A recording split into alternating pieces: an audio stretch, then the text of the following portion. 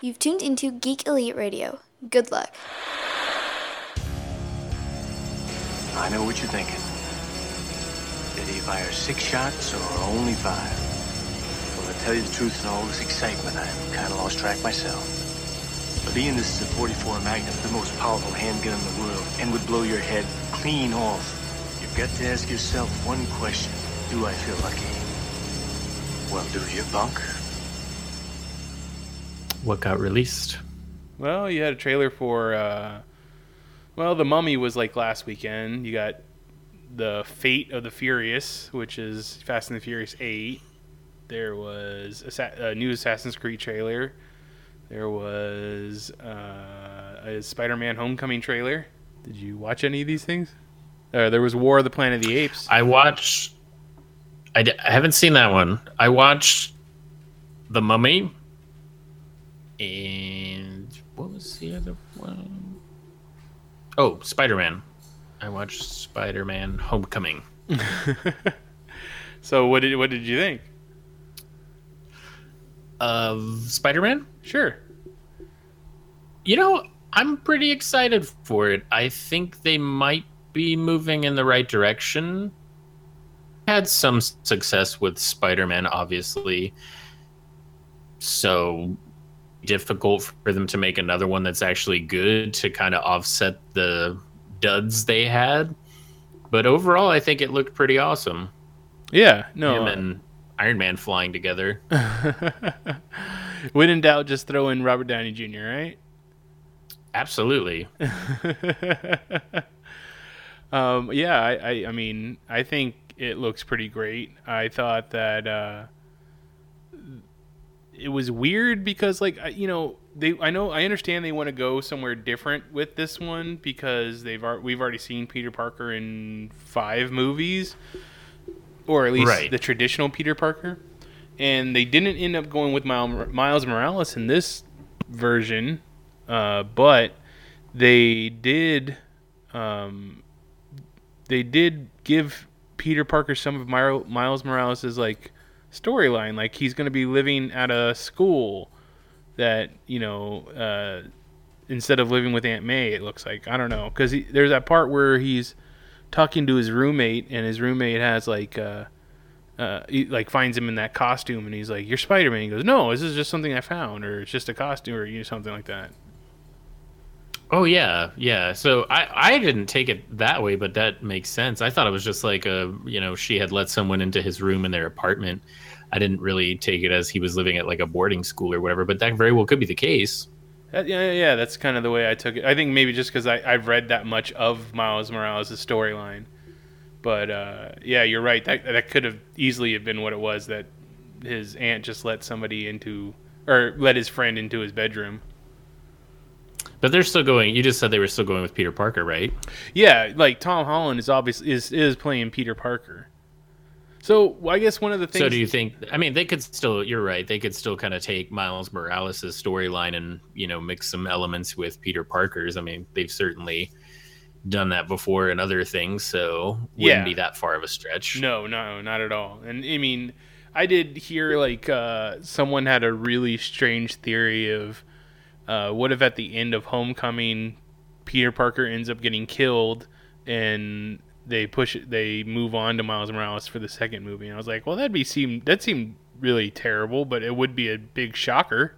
I mean, that would be a pretty big switch. I don't know if I guess they could, but it seems kind of unlikely since they've just established this new character, both in Civil War and now in his own film. So it is possible, but I have a feeling we're going to get a good deal more of Peter Parker before we ever Alice type situation happen.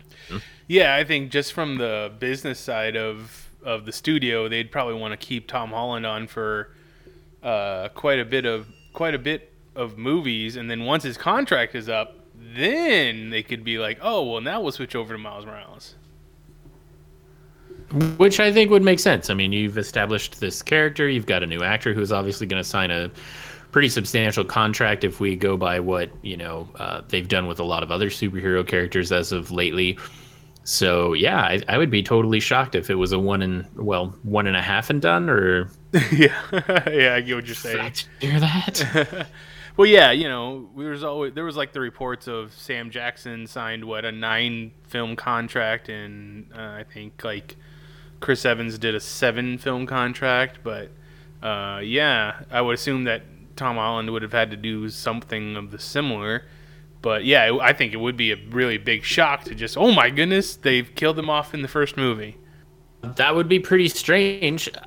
On the other hand, maybe that would be a good thing. Maybe it would be this huge shakeup that they need to hit people with. I still think that would be kind of the best idea at this point in time. But I mean, you never know. I mean, anything is possible. Yeah, anything's possible. But yeah, I think more than likely it's never gonna be something that abrupt or jarring, I'd imagine.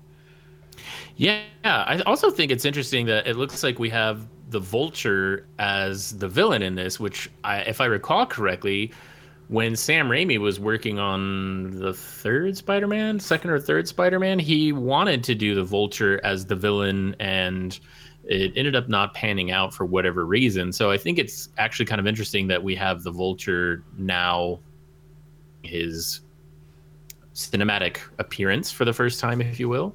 Yeah, I mean, I don't know if he was trying to get it for his third Spider-Man or not. I know that the plan for his fourth Spider-Man was supposed to be the Vulture, and I believe it was supposed to be John Malkovich. It might have been Ben Kingsley. I think we wanted Ben Kingsley, but I think I heard it was John Malkovich that was going to be playing the role.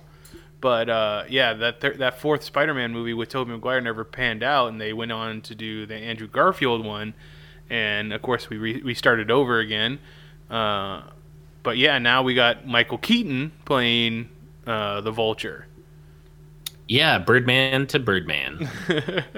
Which, obviously Birdman was very much a play on the fact that he was Batman all those years ago. So technically we got Batman going up against Spider-Man.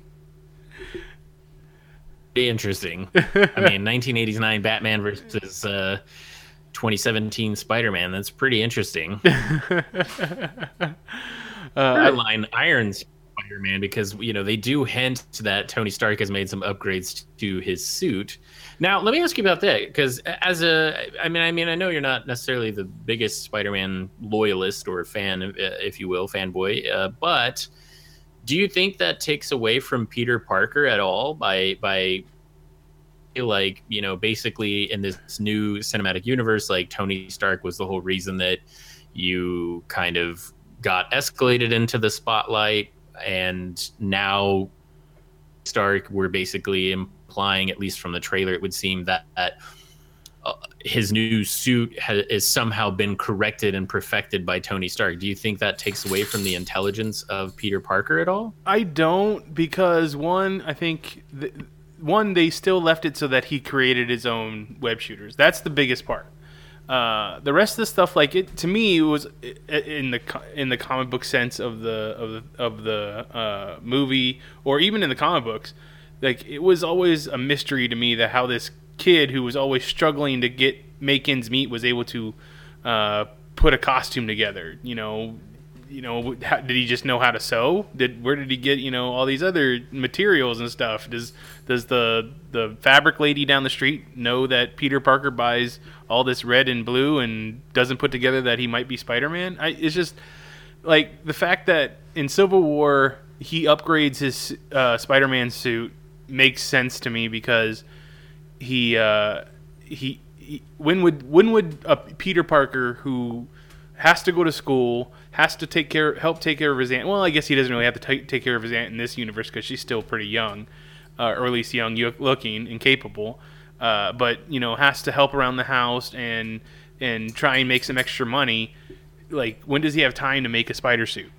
I mean, those are all really good points, and I agree. I think all that makes sense when you kind of break it down and talk about it from that standpoint. And where would he have? And I mean, to a certain extent, with the exception of Tony Stark, I mean, that is kind of always this question that's seemingly on the back burner of everything, is like, Well, wouldn't somebody figure out like all of the costumes that they go through that, it relates back to this person? Or wouldn't there be a paper trail somewhere to kind of give away these people's secret identities? And so, like, that's a really interesting point that you bring up there.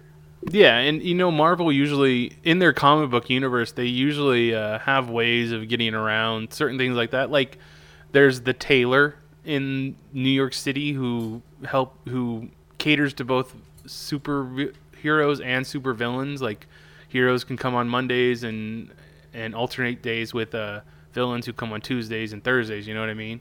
So like, there are people that cater to the super community in general, which is fun little side stories. They don't really pop up in the big stories or the main stories, but they are little hey, did you know kind of things.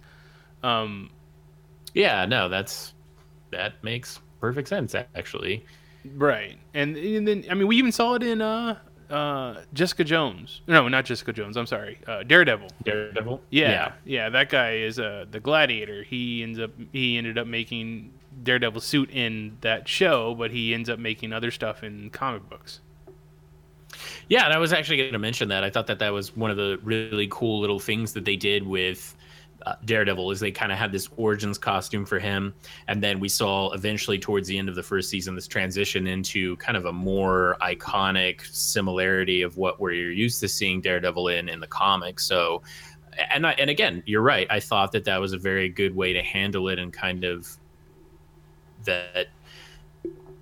It's the same thing for Matt Murdock. I mean, how does this guy who's a lawyer, who's managing all these other things and fighting crime, find the time to actually sit down and make a costume?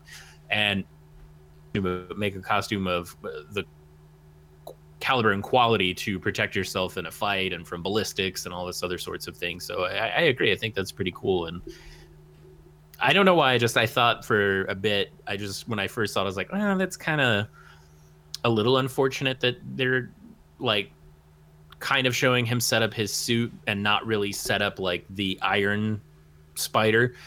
But it does make sense, and so I mean, I could agree with that. Yeah, and I get what you're saying about taking away his intelligence, because we have seen that in the past when they took away his web shooters in Sam Raimi's Spider-Man trilogy. That kind of does take away a little bit of Peter Parker's intelligence, because it was something that he created, but not something that just came out of his body naturally. In the comic books, and that just put him as one of the smarter people in the Marvel universe. Now, when Tony Stark makes his suit here, like, we do have that to fall back on in the comic books, and during Civil War when Tony Stark made a suit for Peter Parker, but we ended up seeing that Peter Parker is smarter, or at least knows to think ahead of Tony when Tony goes to shut Peter's suit down. He's like, nah, I built in a back door so I can override your shutdown. If that were to happen in the movies now, which would be out of place because we already had the Civil War, it would still be pretty awesome to just show that Peter Parker thinks ahead. So one of the other questions that I had, or something that came to mind in watching the trailer, so we're getting a new... not a new, but yeah, it is new. We're going back to the beginning of Spider-Man yet again. Do you think that this is going to be like a, classic, speaking of Batman, do you think it's going to be a classic Batman situation where we see Uncle Ben die yet again, and it just becomes kind of this so overly done thing that it's just, we're to a point where it's like, okay, yes, we get it. Everyone knows that Uncle Ben dies. We don't need to revisit it. Because I've said that about Superman, Batman, and now it's kind of in the same boat with Spider-Man, in the sense that need to necessarily get a 100% origin story every single time we introduce or reimagine slightly one of these characters. I mean, what do you think about that? Well, okay, so do we need to see a good act of the movie or a quarter of the story be used to retell the origin? No. But will we get Peter waking up in the middle of the night when he's dreaming about the fact that his uncle got shot? Probably. Just like we saw in Batman v Superman, seeing the Waynes get killed again. We don't need to spend the time retelling the whole story but I think every director or storyteller wants to at least have that scene in there just for a reminder. Yeah, you and I at age 30, mid 30, whatever, has seen that scene over and over. But 12-year-old Samantha, who's going to see Spider-Man: Homecoming, she might not have ever seen Uncle Ben get killed because Peter Parker decided not to stop that crook. Fair enough. And you know what? And it's a thing that happens in the comic books a lot too. Like whenever you have, like especially Spider-Man comics, when you read Spider-Man comics, whenever they start up yet a new story arc, or a big overarching story, you'll see Peter get reminded of his uncle for whatever reason, and that will give that storyteller a chance to once again have maybe even put in his little bit of spin or her little spin of the origin story of why Peter does it. But it's important. The origin story for those guys, for Superman, for Batman, for Spider-Man, they're all crucial to their story. They're why they do what they do. When you see Doctor Strange, you got to see his origin story play out throughout the whole movie. Like that's that whole movie. Will they need to in the next movie go over the fact that he crushed his hands and screwed, is looking for redemption? No. Will they do it? Probably. At some point, you'll probably see the car accident once again. Yeah, no, I mean, I can understand where you're coming from, and I guess it does make sense if you're getting a little bit younger audience in there that might not know. But yeah, I don't know. I'm to a point where I feel like it's one of those things where it's like you could touch on it so quickly and so briefly, and it could be kind of this moment of where if you are that young, and I'm sure somebody else is going to be a little bit older watching the movie with you, they could be like, hey, if you're confused, this is what happened. But there's at least enough context that you get it. I mean, like, I can kind of understand why they redid the telling for Batman v Superman with Batman, because there was obviously some differences that I felt kind of showed how altered differently by witnessing how that in that particular instance, in the way that it happened, there was a slight difference of him kind of like clenching his fist, kind of like showing that he's going to become this more aggressive Batman. And I can kind of understand it from a sense like that, but anything beyond that, I think we're just beating a dead horse over and over again. And I think we should really just kind of get in there, give just enough, and then it's not just this overshadowing thing that always happens every few years when they reboot a superhero. No, you're right. You're absolutely right. It should just kind of be a 1 second fleeting reminder at this point, because we don't need to be reminded about it. And in Batman v Superman, yeah, it was important because we have a different type of Batman in this movie that now we know maybe it's because his father is more aggressive than passive than we've seen in the past for Thomas Wayne to stand up to that mugger.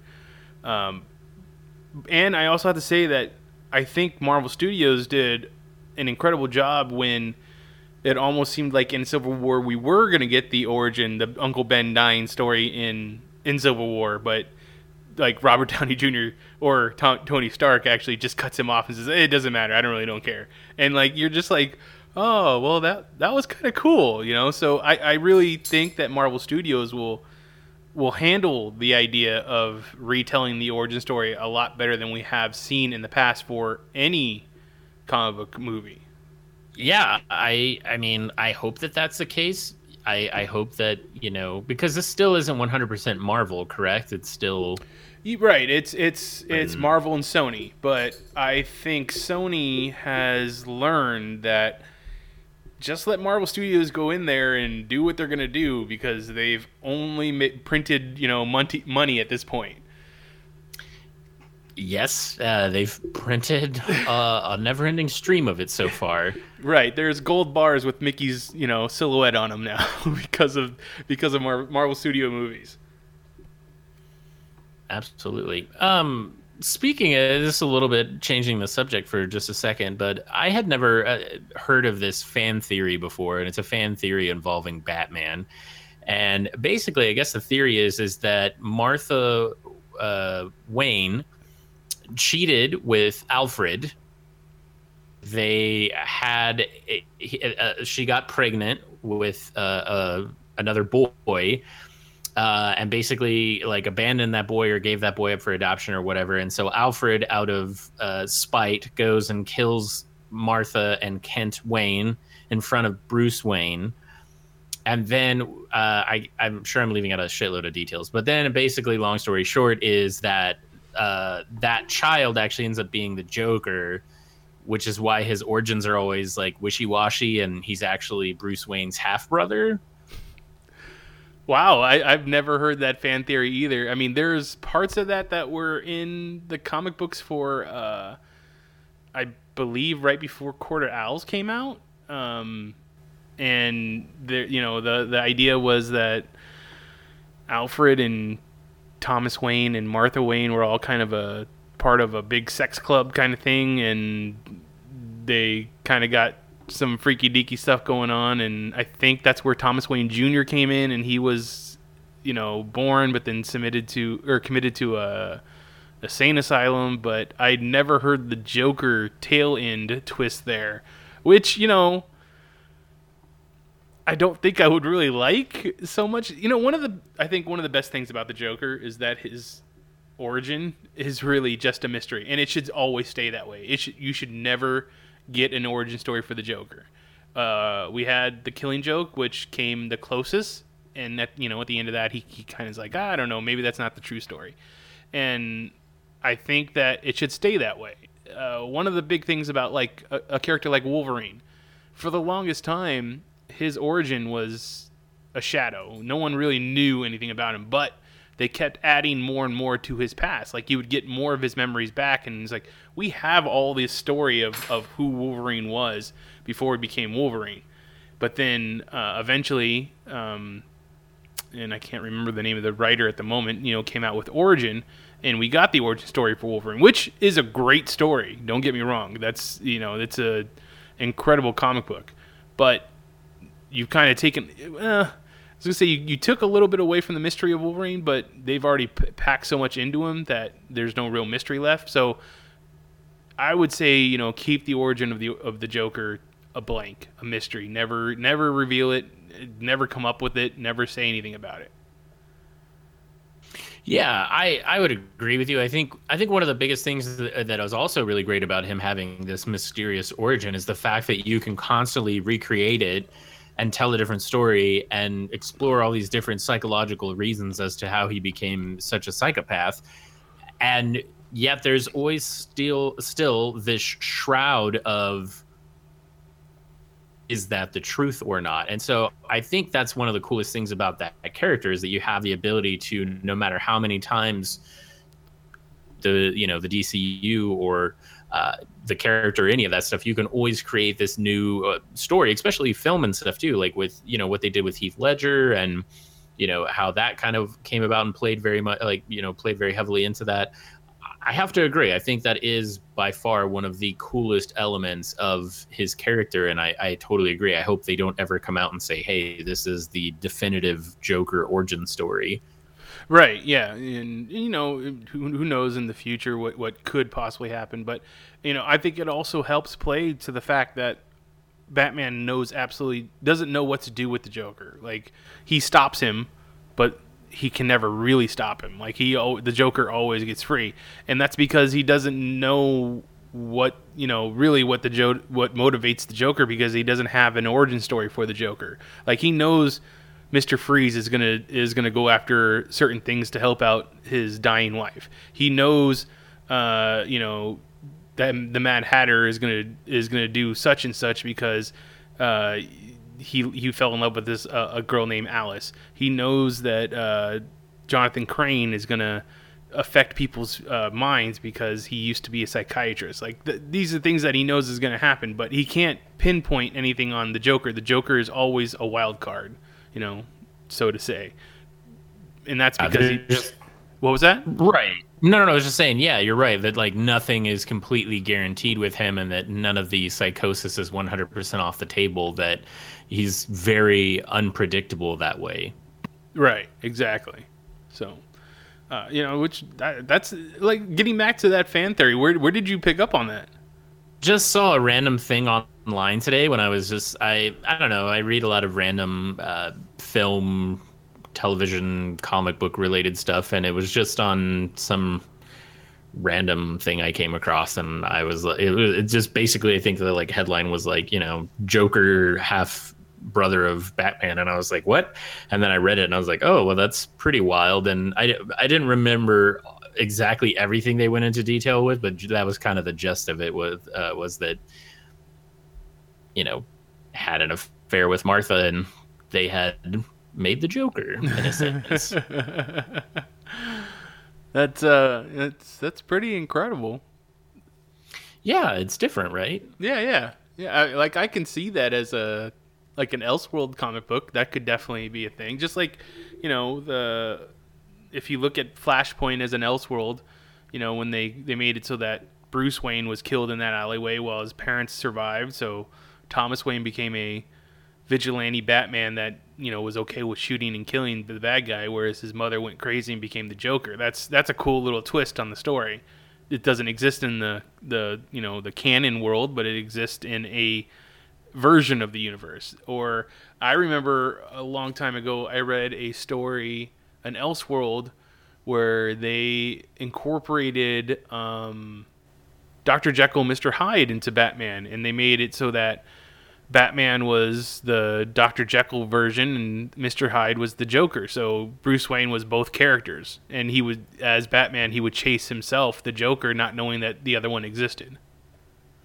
Wow, that is very Tyler Durden of himself. I do believe that story was out before, at least before the movie Fight Club. I don't know about the book. Either way, that's still incredible. Like, I mean, like, I'm sure that concept, I mean, obviously Dr. Jekyll and Mr. Hyde to an extent. I mean, that story has obviously already been told. It's just reimagining of it. Oh yeah, I wasn't trying to imply one way or the other that anything was stolen, but I actually had never put that together with the idea that Fight Club could be a modern telling of Dr. Jekyll, Mr. Hyde. Yeah, I really never thought of it that way either until right now when we were talking about it. And it actually makes a lot of sense. But no, that's interesting. So okay, what about the Mummy? What'd you think of that? So that, I think it looks cool, and the idea that that they're going to start up this whole Universal Monsters universe, starting with this movie, is kind of cool.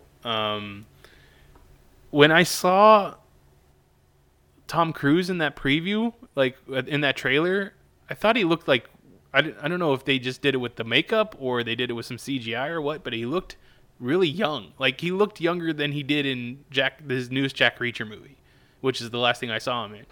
So I don't know if they're doing that because of what's like. I don't understand. Is the lady the Mummy, or is Tom Cruise's character the Mummy? Because he dies in that plane crash, according to the trailer, and then wakes up in the morgue.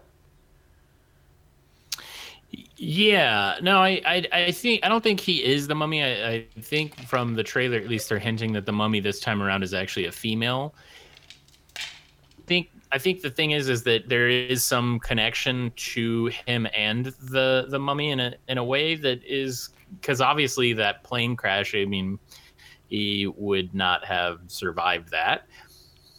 But I definitely think there's a connection. I don't know if they are trying to imply that he's actually the Mummy, or if he's like some pharaoh that was with her and she kept him alive and she transferred his. I don't know. Maybe she's controlling him. Maybe she's keeping him alive. I'm not sure what they're going for, but yeah, I think he was the Mummy. I think that's just what the problem with that trailer is that to me, I just felt like I didn't get enough of the idea of what the movie is about. I mean, obviously there's car chases and explosions and running, because there's always going to be running in a Tom Cruise movie. But, there's all this action happening, but I really don't understand what's going on, which is fine. because you already sold me on the idea. I don't really need much more, and if you give more, there's a chance that you're going to give too much away. So, which is my really big pet peeve with trailers. Yeah, it's a very fine line with trailers. I mean, you teeter the entire time of being too uninformative versus giving the whole farm away. And so, yeah, I think it's difficult to really get a full sense of what they're trying to go for. I think they're just kind of trying to play off some of the previous mummies where, you know, she obviously was discovered and probably somewhere in Egypt, and then they're bringing her back to the States, probably to put her in a museum. And Tom Cruise probably works as like a curator or some sort of archaeologist at the museum. And now all of a sudden, like, he's being and taken over by this mummy until she can completely restore a physical form and walk the earth again. And he's got to literally run out with, you know, the full run, and probably shirtless somewhere in there too, and you know, save the day. Yeah, I mean that's kind of the formula for Tom Cruise movies, and I'm all for it. I enjoy Tom Cruise movies. I mean, more often than not. Oh, I do too. I definitely enjoy his films. I think he's done. I mean, just like everyone, he's had some that weren't others or as good as they should have been, but I think just overall most everything he's in is highly enjoyable. And you know, yes, does he kind of play the same character in every film? Sure, but that's a lot of actors that do that, and I don't think there's anything wrong with that. I mean, if people have paid, you know, multiple decades over multiple decades, I should say, to go and watch his films and continue to do so, then obviously he's doing something right. So I would say keep doing it. And you know, that's another thing. I think, like, I say that a lot. I say that a lot about a lot of different actors that end up just playing the same character over and over. But I think with Tom Cruise, like, we've seen his career span, I want to say 4 decades now, and yeah, you've seen him play different kind of characters, like Les Grossman and his character in Magnolia, or what was the character in Collateral? But like, he does play different characters, but I think the ones that make the most money are the ones that are playing the Tom Cruise character, like that particular character. So why not go back to that? No, I mean, absolutely. I mean, you would look at somebody like Jeff Goldblum, and I mean, like, he is arguably the same in every single movie that he does, but put him in 100 movies and I'll watch him. I find it very interesting and fulfilling to watch him play the same character because he does it so well, and it always kind of works whenever he's put into a situation like that. And I would say you're right. Like, his Les Grossman in Tropic Thunder was freaking hilarious, and there was some talk that they were going to move forward with a feature based just off his character, and I would have actually loved to have seen that. I think that would have been a hysterical comedy, and I think that's another thing that Tom Cruise could do very, very well, but doesn't get as many opportunities, and maybe he just doesn't like to do comedy that much, but it certainly seems as if he doesn't get that opportunity comedies. Yeah, I think you're right. I think he probably doesn't get that many opportunities to do comedies. I think maybe the last thing I saw him in that's supposed to be comedic was Rock of Ages, because I think that was after Tropic Thunder. Yeah, that was after Tropic Thunder.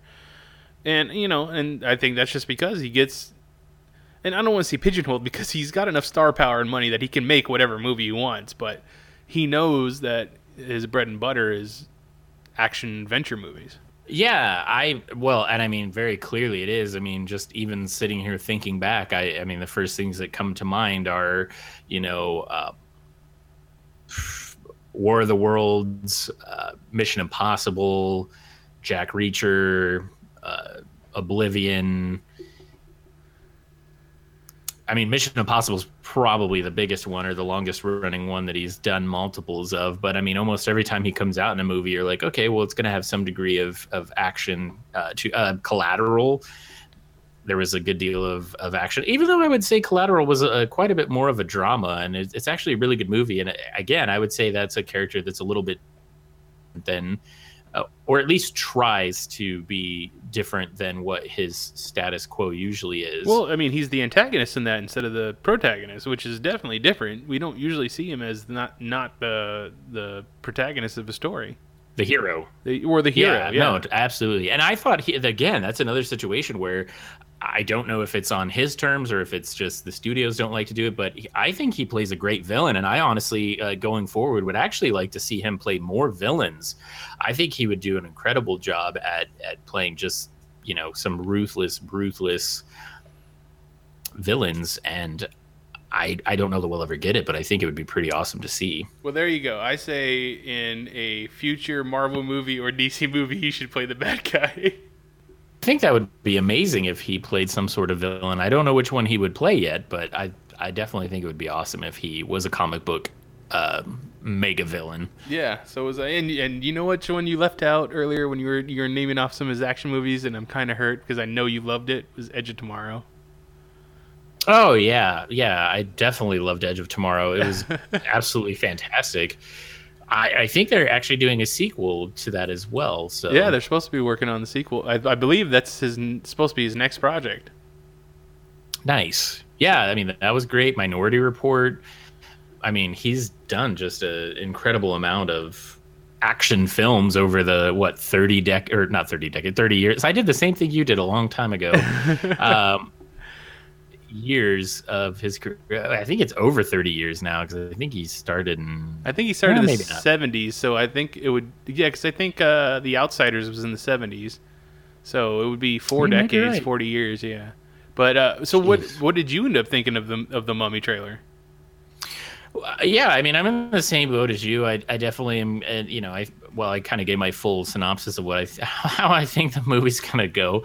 But overall, yeah, it's Tom Cruise. I'm there. I'll watch it. He's awesome in his action movies, and I don't know what they're gonna do going forward because they've talked about creating this Gods and Monsters universe, this cinematic universe, and I think they were trying to work Dracula into that a while back with like the Dracula Untold or something like that, and they out the way that they had thought. So I think now the Mummy is kind of their launch pad for this new, I guess, test that they're doing. Because I mean, the monster movies were really big way back in the day, but I don't know if they're gonna hold the same weight that they used to, because I mean at the time that they were really popular, I mean visual effects weren't really that good, practical effects weren't really that good, so it was very difficult to maybe create something that was actually frightening on film that was fabricated. And so I think by today's standards you can create these much more visceral experiences that can actually do a lot more to affect people watching it. So to see if you take these old concepts and try to breathe new life into them, if they're still going to be relevant like they were, or if it's just holding on to something for the nostalgia factor, and maybe it is time to just let those go and come up with something new, Yeah, no, I think you're right, and I think we've talked about this plenty of times before, maybe not recorded, but studios love to go back to properties that they've had and hold on to instead of going to newer ones, because people like to watch things that they've already know the story to, or want to see updated versions of. So I had actually forgotten about that Dracula Untold story movie that you'd mentioned, and I remembered that that was supposed to be part of this connected universe that they were going to do. I would love to see another Wolfman movie, because that last one with Benicio del Toro I just wasn't a fan of. I don't know how Frankenstein works into the Frankenstein monster, or the Frankenstein monster story works into it, because I'm pretty sure by now Frankenstein's monster is a public domain kind of character that anybody can use. But I would imagine it's got to be out of copyright at this point. It was what Mary Shelley wrote the first one, right? Yeah, Mary Shelley wrote Oh, I mean, I'm not entirely sure, but if it's not, it's got to be really close. But I think it is. I would imagine it has to be probably. We had that Aaron Eckhart movie not too long ago, I, Frankenstein. We have Penny Dreadful, where they use Victor Frankenstein, and then we had Victor Frankenstein, with James McAvoy and Daniel Radcliffe. So all those, I would just have to assume that's all in public domain by now. Yeah, I would say you're probably 100% right. And so, I mean, in a sense, I guess that is a good thing, because then they can, kind of go in and do whatever they're going to do and not have to really worry about royalties or any sort of compensation to anyone else. And, maybe that's also a good thing too, because then they don't have to worry about, what they do with their reimaginings of these characters. They can just step in there and. So what would you think of a connected universe, though, where, like, if eventually all 5 of the monsters come together and they're going to try and take over the Earth or something, and, Tom Cruise has to stop them? See, I don't know. I don't know that that's a good idea. Like, to me, I don't see the point in that. I think the monsters are fine and just let them be on their own. I really don't think there's any reason to try to fabricate and force this on people just for the sake of doing it. I really don't see any points of that at all.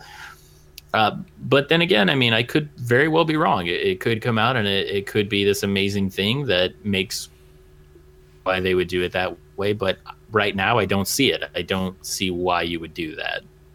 Because we need Monster Squad 2. Well, funny you should mention that. That was the only thing I was going to say. Like, the only way I would be okay with that is if they did a Monster Squad remake that is also connected to the cinematic universe. That would be it. That'd be the only reason. I would be okay with that. And that's another one of those movies that you go back and watch. And I recently rewatched that movie, I think within the last 4 months. But you go back and rewatch it, and you're like, it's like one of those movies is like, well, most of this movie would be solved if just with the fact that we have cell phones now. Yeah, absolutely. So, and I mean, I think it would be awesome to rebirth that movie with the fact that they're redoing everything at this point to play it safe, because I think, again, and this is another thing we've had, so many conversations about, both I think on here and in person, is the film industry is really in an awkward situation right now. It's at a transitional point to where nobody's really sure what's happening, and so the studios are just playing it safe. And I think to a larger degree, they got extremely lucky that they kind of stumbled onto the fact that they could make successful comic book films and just milk money out of the cow's teat with that. But the rest of the industry right now, it just really seems like they don't know where they're going or what they're trying to do, and so they're just all taking a step back and playing it very close to the vest and safe. And they're recreating all of these old franchises. And speaking of Tom Cruise and sequels, they have a Top Gun 2 coming out, I think, next year, which is, I mean, okay. I mean, really, do we need that at this point? I don't know. I mean, we've already established that Tom Cruise is going to make a ton of money no matter what he's in. So make more new Tom Cruise movies. I'm all for making new Tom Cruise properties, but I think Tom Cruise, Top Gun is definitely a product of, that era, that time of that type of movie. And I don't see how a remake of it is really going to do well. But oh no, I completely agree. I mean, that's one of the biggest things with film in general is if you look at a lot of films, it's very heavily impacted by the cultural happenings of the time and the relevance of it. And so when you stop and think about it, you're right. Like, is there going to be a new modern reimagining of or even a continuation of Tom Cruise that still is going to hit that word socially now? I don't think so. No, yeah, I don't think so either. It's like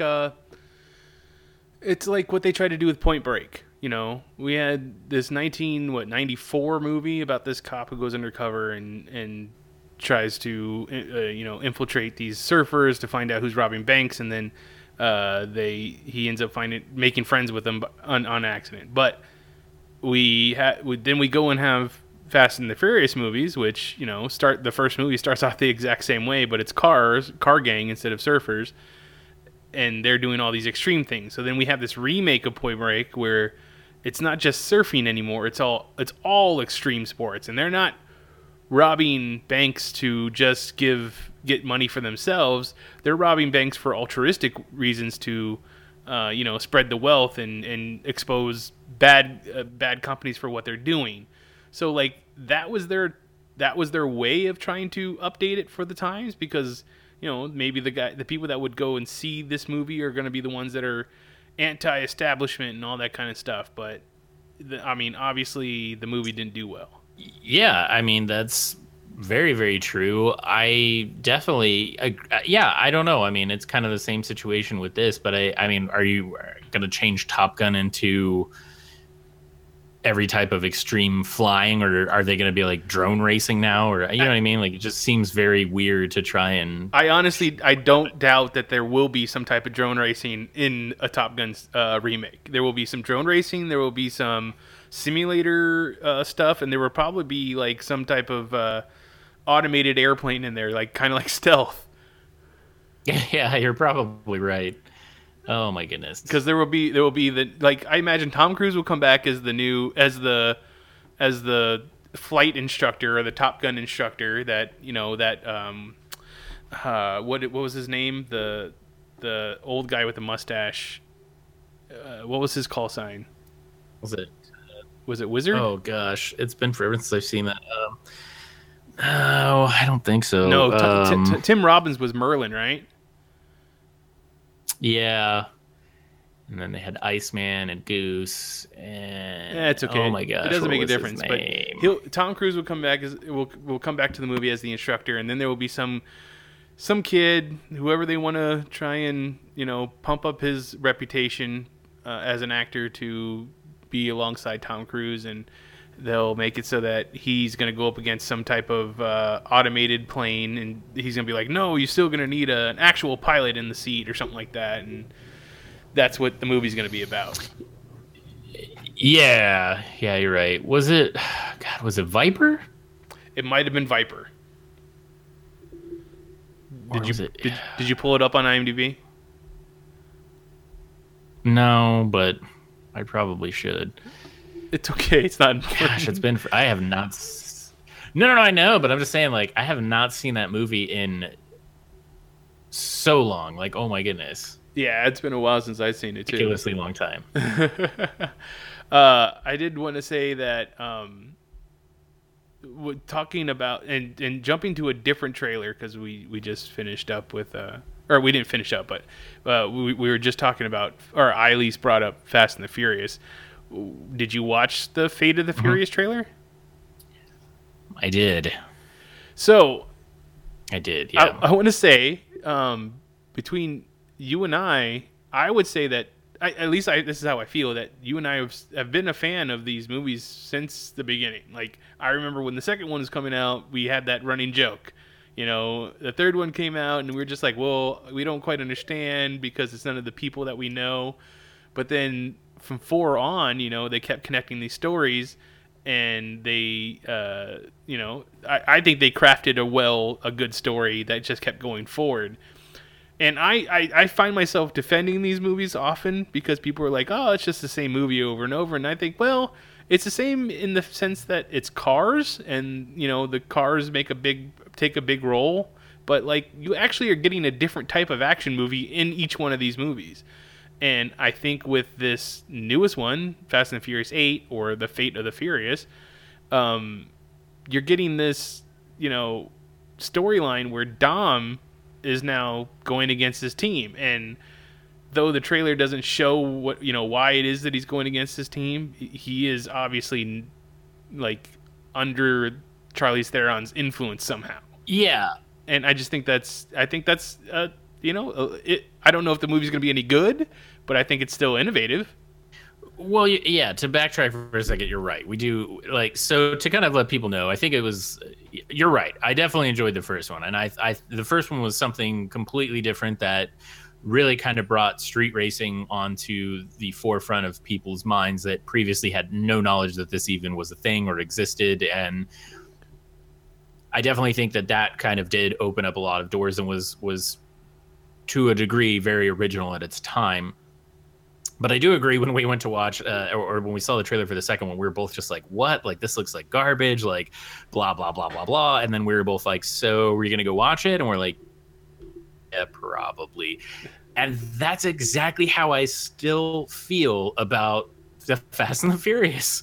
Every time I see a trailer for this, I'm just like, this is ridiculous. It looks horrible. It's gotten so far away from what they originally did that was grounded in reality. A lot more, I would say, heavily grounded in reality versus the last 3 or 4 that they've done. Well, probably all of them at this point. But you're right. There is something that's interesting about their approach to these films and about the characters, that people love these characters, and they have created this weird misfit family that people love to come back to and root for and watch.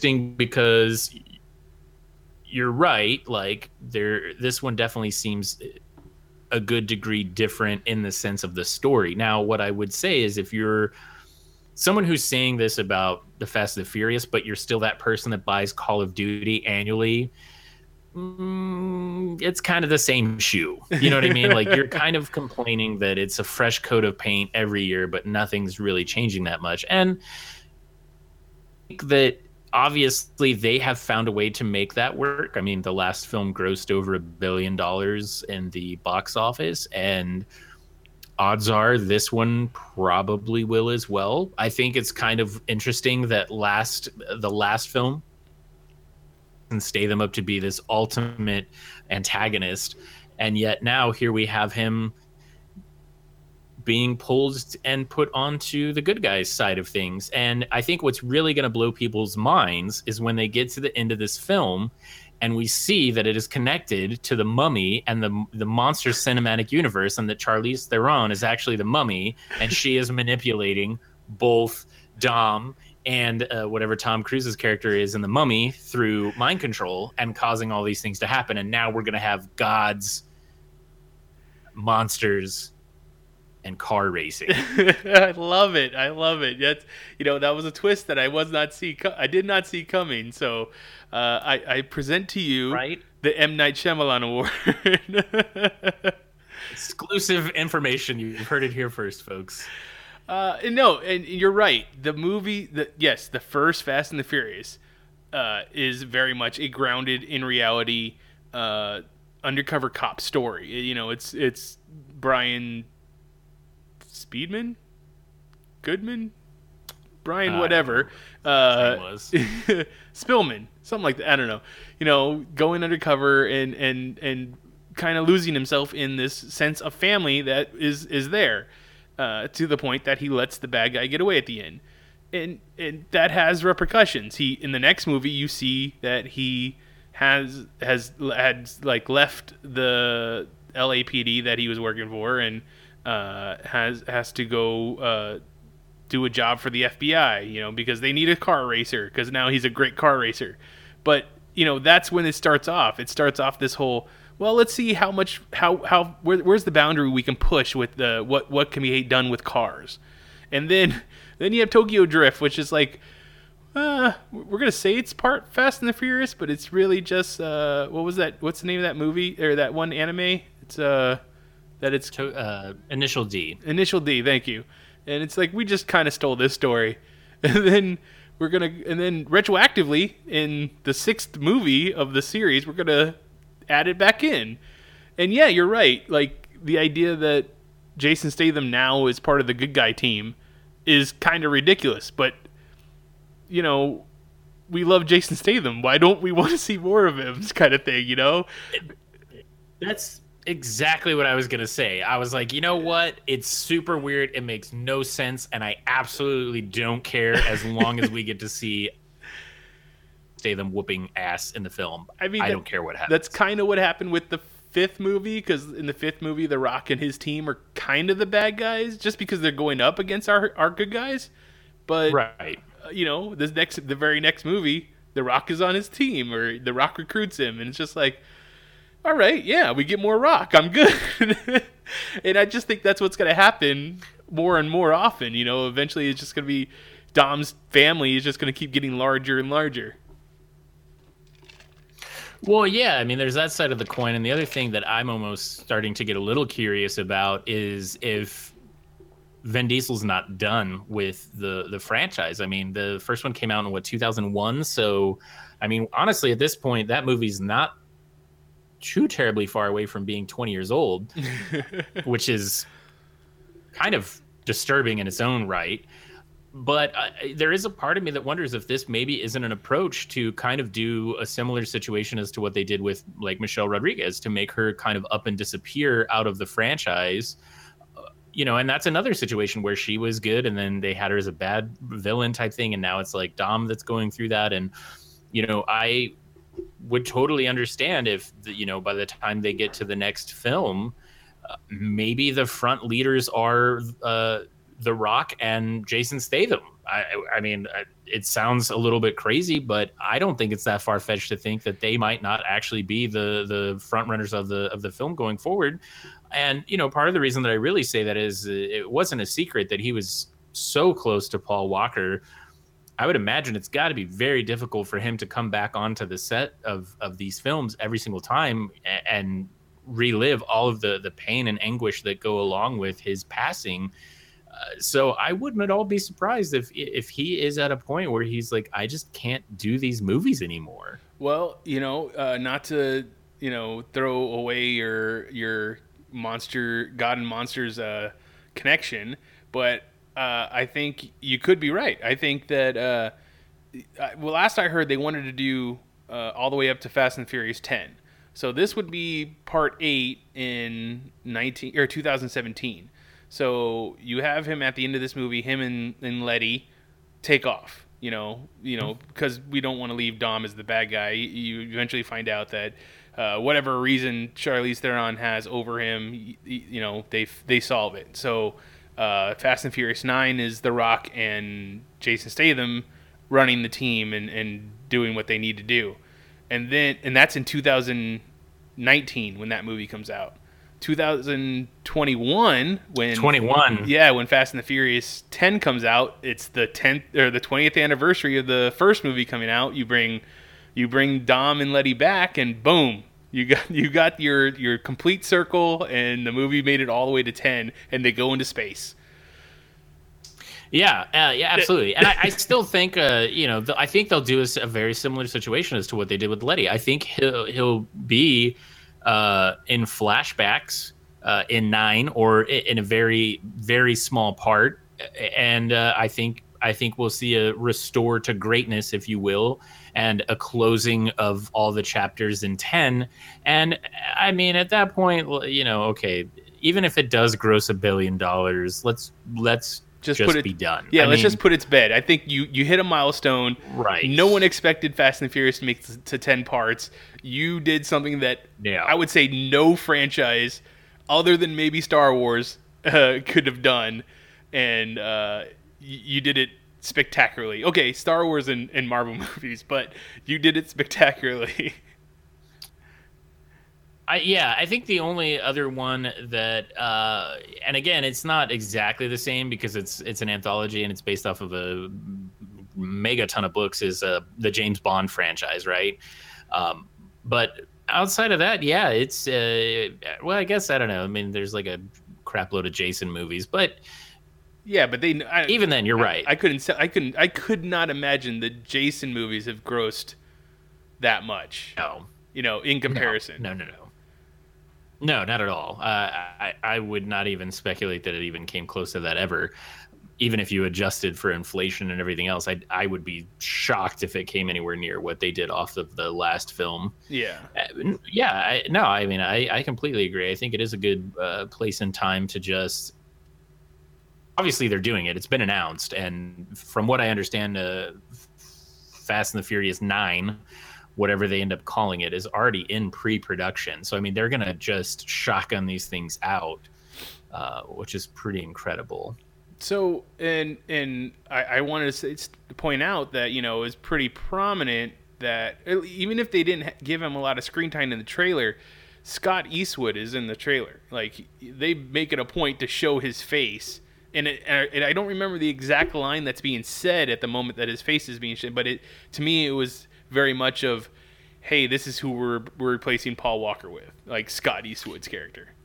Right. No, absolutely. It definitely seems that way. And it's funny to kind of digress for just a second here, but I actually think this Fast and the Furious, the first one they did, was a better remake of oh man, I just totally dropped the name of the film there. Oh, Point Break. Oh, okay. I thought that was a better remake of Point Break than the Point Break remake was, because it's kind of the same story. Oh, it's exactly the same story.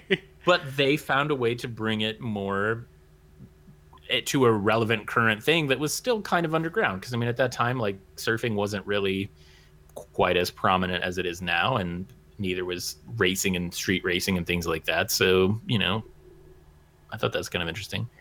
Yeah, no, I totally agree. I think that it was the right time to strike that iron, basically. Like, absolutely. I mean, yeah, what an incredible shot in the dark that is going to end up spanning the course of 20 years. I mean, that's just incredible. There was one. Oh, and I wanted to talk about the director. So, like, we had Justin Lin do the movies since Tokyo Drift. So he did Tokyo Drift, and then the fourth one, which is just called Fast and Furious, and then the fifth one, which is Fast 5. Then he did the sixth one, which was Fast and Furious 6, I think. I don't think they gave it a catchy title. And then he left. And then I want to say James Wan came in for the seventh one, Fury 7. And then this one is F. Gary Gray. And then if you want to go back, the first one is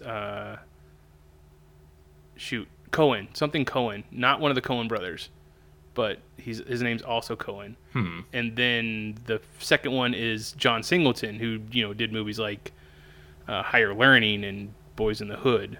So, what do you think about the rotating directors in this? I mean, I think it's totally fine. I don't think there's,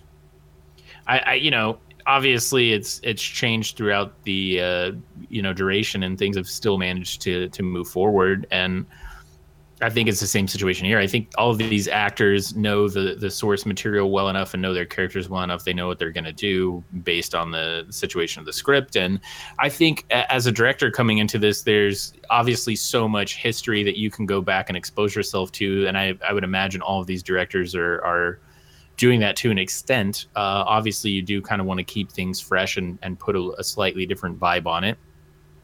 So then, with that being said, and assuming that F. Gary Gray doesn't come back for Fast and the Furious 9, who is someone that you would like to see be the director if they haven't already chosen a director?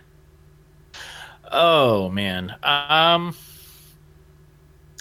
don't know. There's not anybody that comes to mind that I'm just like, oh my gosh, this would be the most amazing thing ever. Oh, actually, that's not true. I will take a step back. I will. I'm trying to think of what the guy's name was, I think it's like a team, but they're the ones that did, and they did Hitman 47, and they were like a stunt coordinating fight choreographers before that. I cannot think of the guy's name at this moment. Oh, Hitman 47. I don't remember who directed that or what they're. It's the same guy that did John Wick. I just David can't Lech? think of. Is that his name? Well, it's two guys. It's David Lech, and he's the one who's doing Deadpool now. And then there is the other guy, Chad Stahelski or something like that. Yeah. I'm probably butchering his name. So that would be that would be pretty awesome and then maybe you get Keanu in the movie. That's what I would. Let's bring John Wick into the Fast and the Furious movies and have him kick ass with them. That would be amazing. You know who I think I would kind of want to see it, and I still like him as a director, even though his last movie I didn't like so much. But David Ayer, I think that he would do a pretty good job. Like after watching Sabotage and Into Watch and Fury, I think that would be a pretty interesting movie. I think David Ayer is a fantastic choice. I mean, you look at some of the, and again, I don't necessarily believe that Suicide Squad was. I think that still falls very, very heavily on Warner Brothers Studios, and I feel like they still don't know what they're trying to do with their comic book films. Yes, so does he have some responsibility? Yes, because he was involved in the movie. However, as much as we would like to believe it, at the end of the day, restricted as much as anyone else is creatively at that level. And he has had some other films that were wonderful and incredible. And you know, even if it was 100% his fault, I'd say he's due to have a bad film just like anyone else. And I could totally get behind him coming on board to do one of these films. I think that could be actually. And I know he has, obviously he has experience with ensemble casts, and that's kind of what you need to be for this type of movie, or a Fast and the Furious movie. You got to be a person that knows how to keep track of all the spinning pieces, all the spinning plates.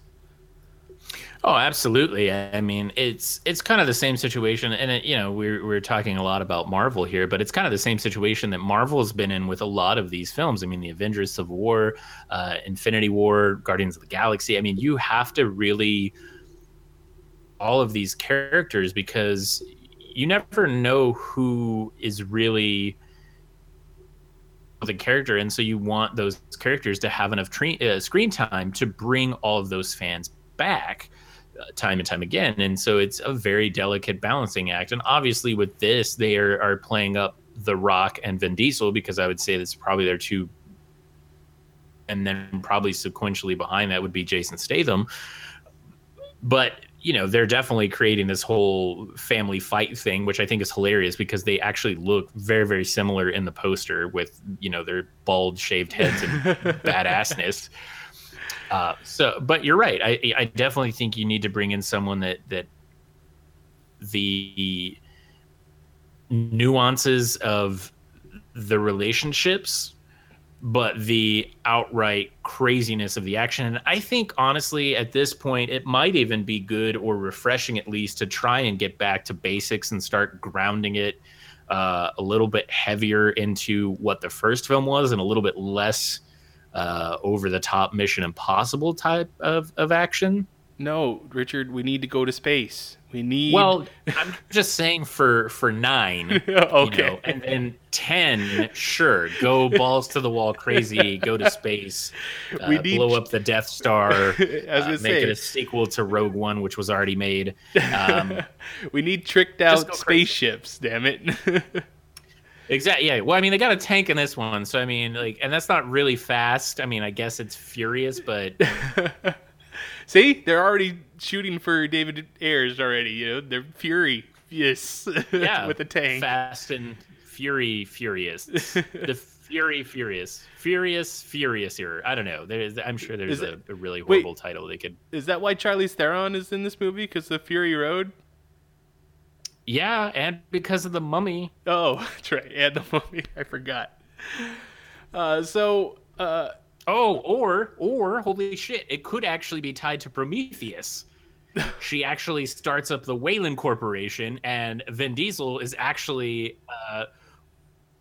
a bishop robot? Yeah. Awesome. Crazy, right? Crazy. I was going to bring up was when you were talking about the fact that The Rock and Vin Diesel kind of look the same in that poster and stuff. And I just wanted to be like, you watch the Riddick movies, and Vin Diesel's like the most jacked guy in the movie, and he's huge, and and he kicks ass, and he's, you know, the badass. But then you bring in The Rock into the Fast and the Furious movies, and he just makes Vin Diesel look tiny, and that's scary. I agree. I completely agree. And it's awesome though, because I think you have the Rock, who obviously has established himself, and just his physical presence alone is crazy. But have Vin Diesel and Statham, who are these other characters that bring so much gravitas and presence that it's not that unbelievable to see them on these ridiculous odds against The Rock. You know what I mean? Right. Yeah. No, I totally get what you mean. And it's crazy that Kurt Russell's coming back too. That's pretty awesome. And you know what? He's also in the Guardians of the Galaxy Volume 2, so maybe there is more of a connection. Space. All right, so wrapping up, I did put it out there on Facebook that if there was anything that anybody that is part of our listening audience or our Facebook community that wanted to ask us anything or just say something to us, you know, it didn't necessarily have to be a question. But we did get Ramon Garcia, you know, avid listener to Geek Elite Radio, that wanted to know what happened to Hey Mitch. Which was another podcast that I was doing on the Geek Elite Radio Network, and nothing really happened to it. I just kind of stopped. Well, it basically kind of transformed into this show. Yes.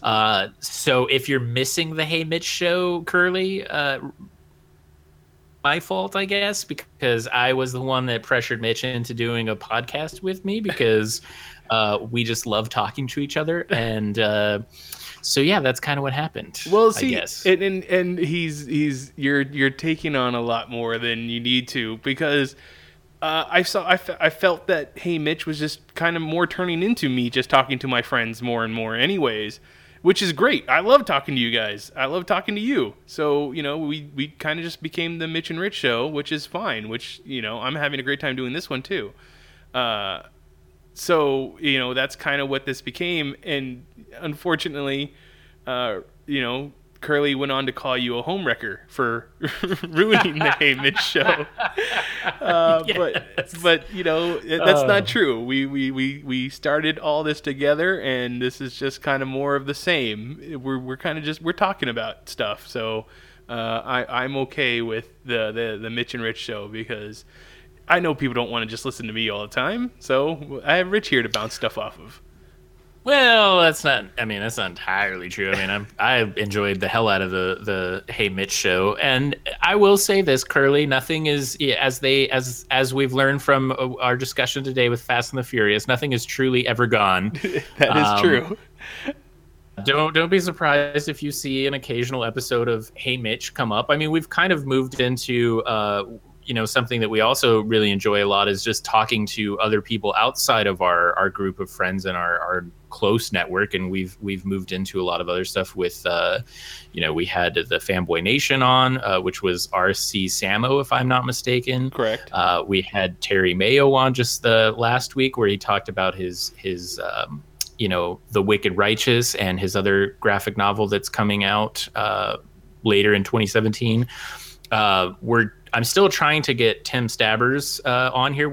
I had talked to him, and we were going to kind of get him on the show, and then because of production work that I had going on, I wasn't able to do that interview at that time. But we're definitely still going to get him on here. I know Daniel has interviewed a number of other people outside of this. We also did Kara Nicole, which is AZ Power Girl. That I remembered all these people names off the top of my head, because that is usually not my strong suit at all. That's true.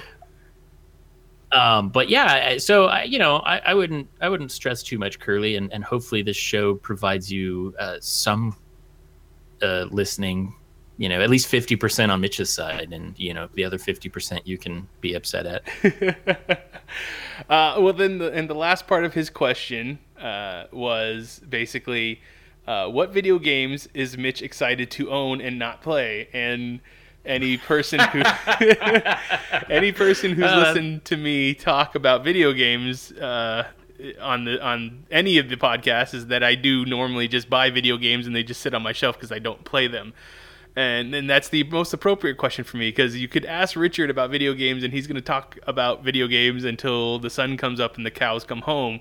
But me, I do see commercials and I'm like, wow, that looks amazing. I probably will buy that and then leave it on my shelf. So with that being said, Dishonored 2 looks pretty awesome. What's the Final Fantasy 15 that just came out? That looked pretty cool. Yep. What's the one with the robot dinosaurs and you're the girl? Horizon Zero Dawn. Horizon Zero Dawn. That looks amazing. Is the new? So here's a game that Mitch is going to buy and play, and it's supposed to come out in 2017. Called Detroit Become Human, and it's by the same team that did Heavy Rain and Beyond Two Souls, which I played neither of.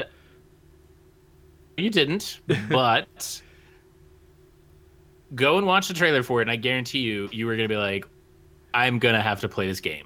And it's so up your alley. It's crazy. Once again, it's Detroit what? Become Human. Become Human. All right. That sounds a lot like it's a robot cop game. It pretty much is. It looks insane. Like, they are taking this to one of the biggest. We're gonna go on a whole tangent here that we can talk about it next week. Okay. But it looks amazing. We'll talk about Detroit Become Human next week, because if not, we'll be here for another 2 hours. Well, yes, I will definitely go and check out that trailer, and we can talk about it next week, as well as talking about the new Resident Evil game, which I have owned every Resident Evil game since the first one, and I've played every single one.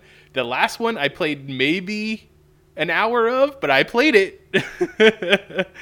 So we'll have to talk, and I even played the demo for this newest one, but we'll have to talk about what that means for the franchise going forward. Absolutely. And I will say, the other thing to keep in mind, too, is that we have been slowly moving towards streaming more games. So even though Mitch might not be playing the game always, he's certainly going to be kind of on like a panel of people that are playing and being a part of a gameplay experience. So that's something you can look forward to as well. And I assume that people want to watch me play some more scary video games because... Yes. I don't think you can get that reaction out of me,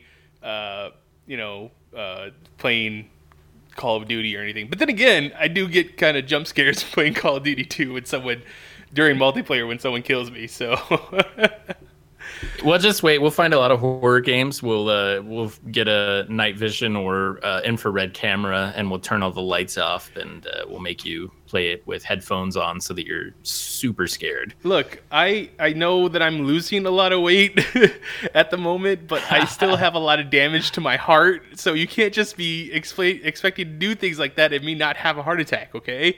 It's not a good idea. Completely understandable. Hey, before we wrap up, did you ever finish watching that episode of Black Mirror Playtest?